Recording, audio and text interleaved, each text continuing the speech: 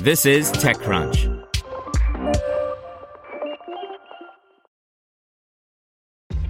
This episode is brought to you by ShipStation.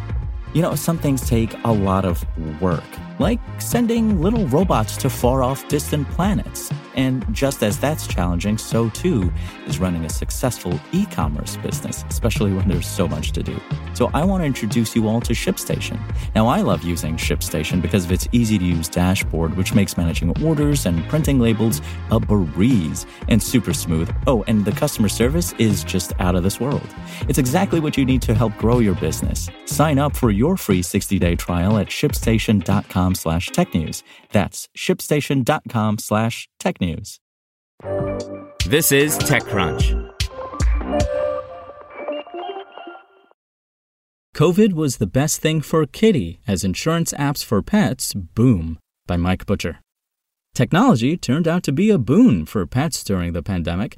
Without ready access to vets, pet owners turned to mobile apps to keep track of their pet's health, often via educational content, and in some cases that was linked to insurance providers. The behavior has lit up the VC world as startups roll out these relatively simple apps, which turn out to be big money spinners when this insurance angle is attached.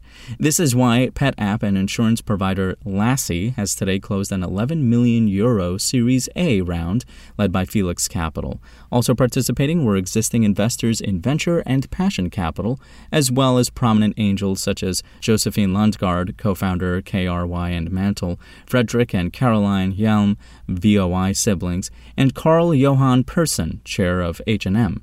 The proceeds will be used to scale the business beyond its home base of Sweden. Some 7 in 10 pet parents take their pets' physical and mental health more seriously than their own. So Lassie's pitch is that it reduces not just vet costs, but also prevents injuries from happening in the first place.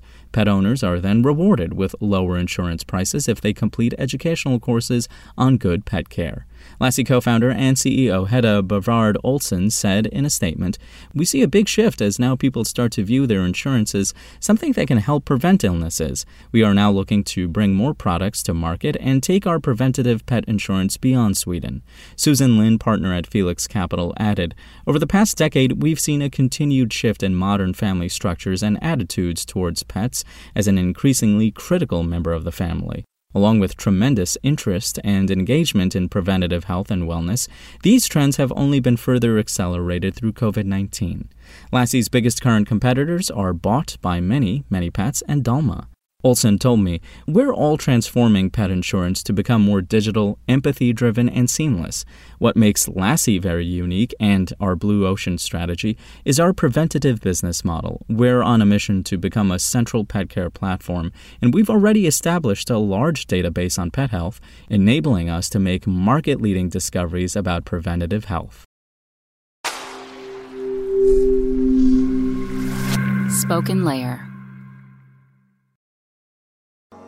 To hear everything you need to know about the week's top stories in tech from the people who wrote them, check out the TechCrunch podcast, hosted by me, TechCrunch managing editor Daryl Etherington.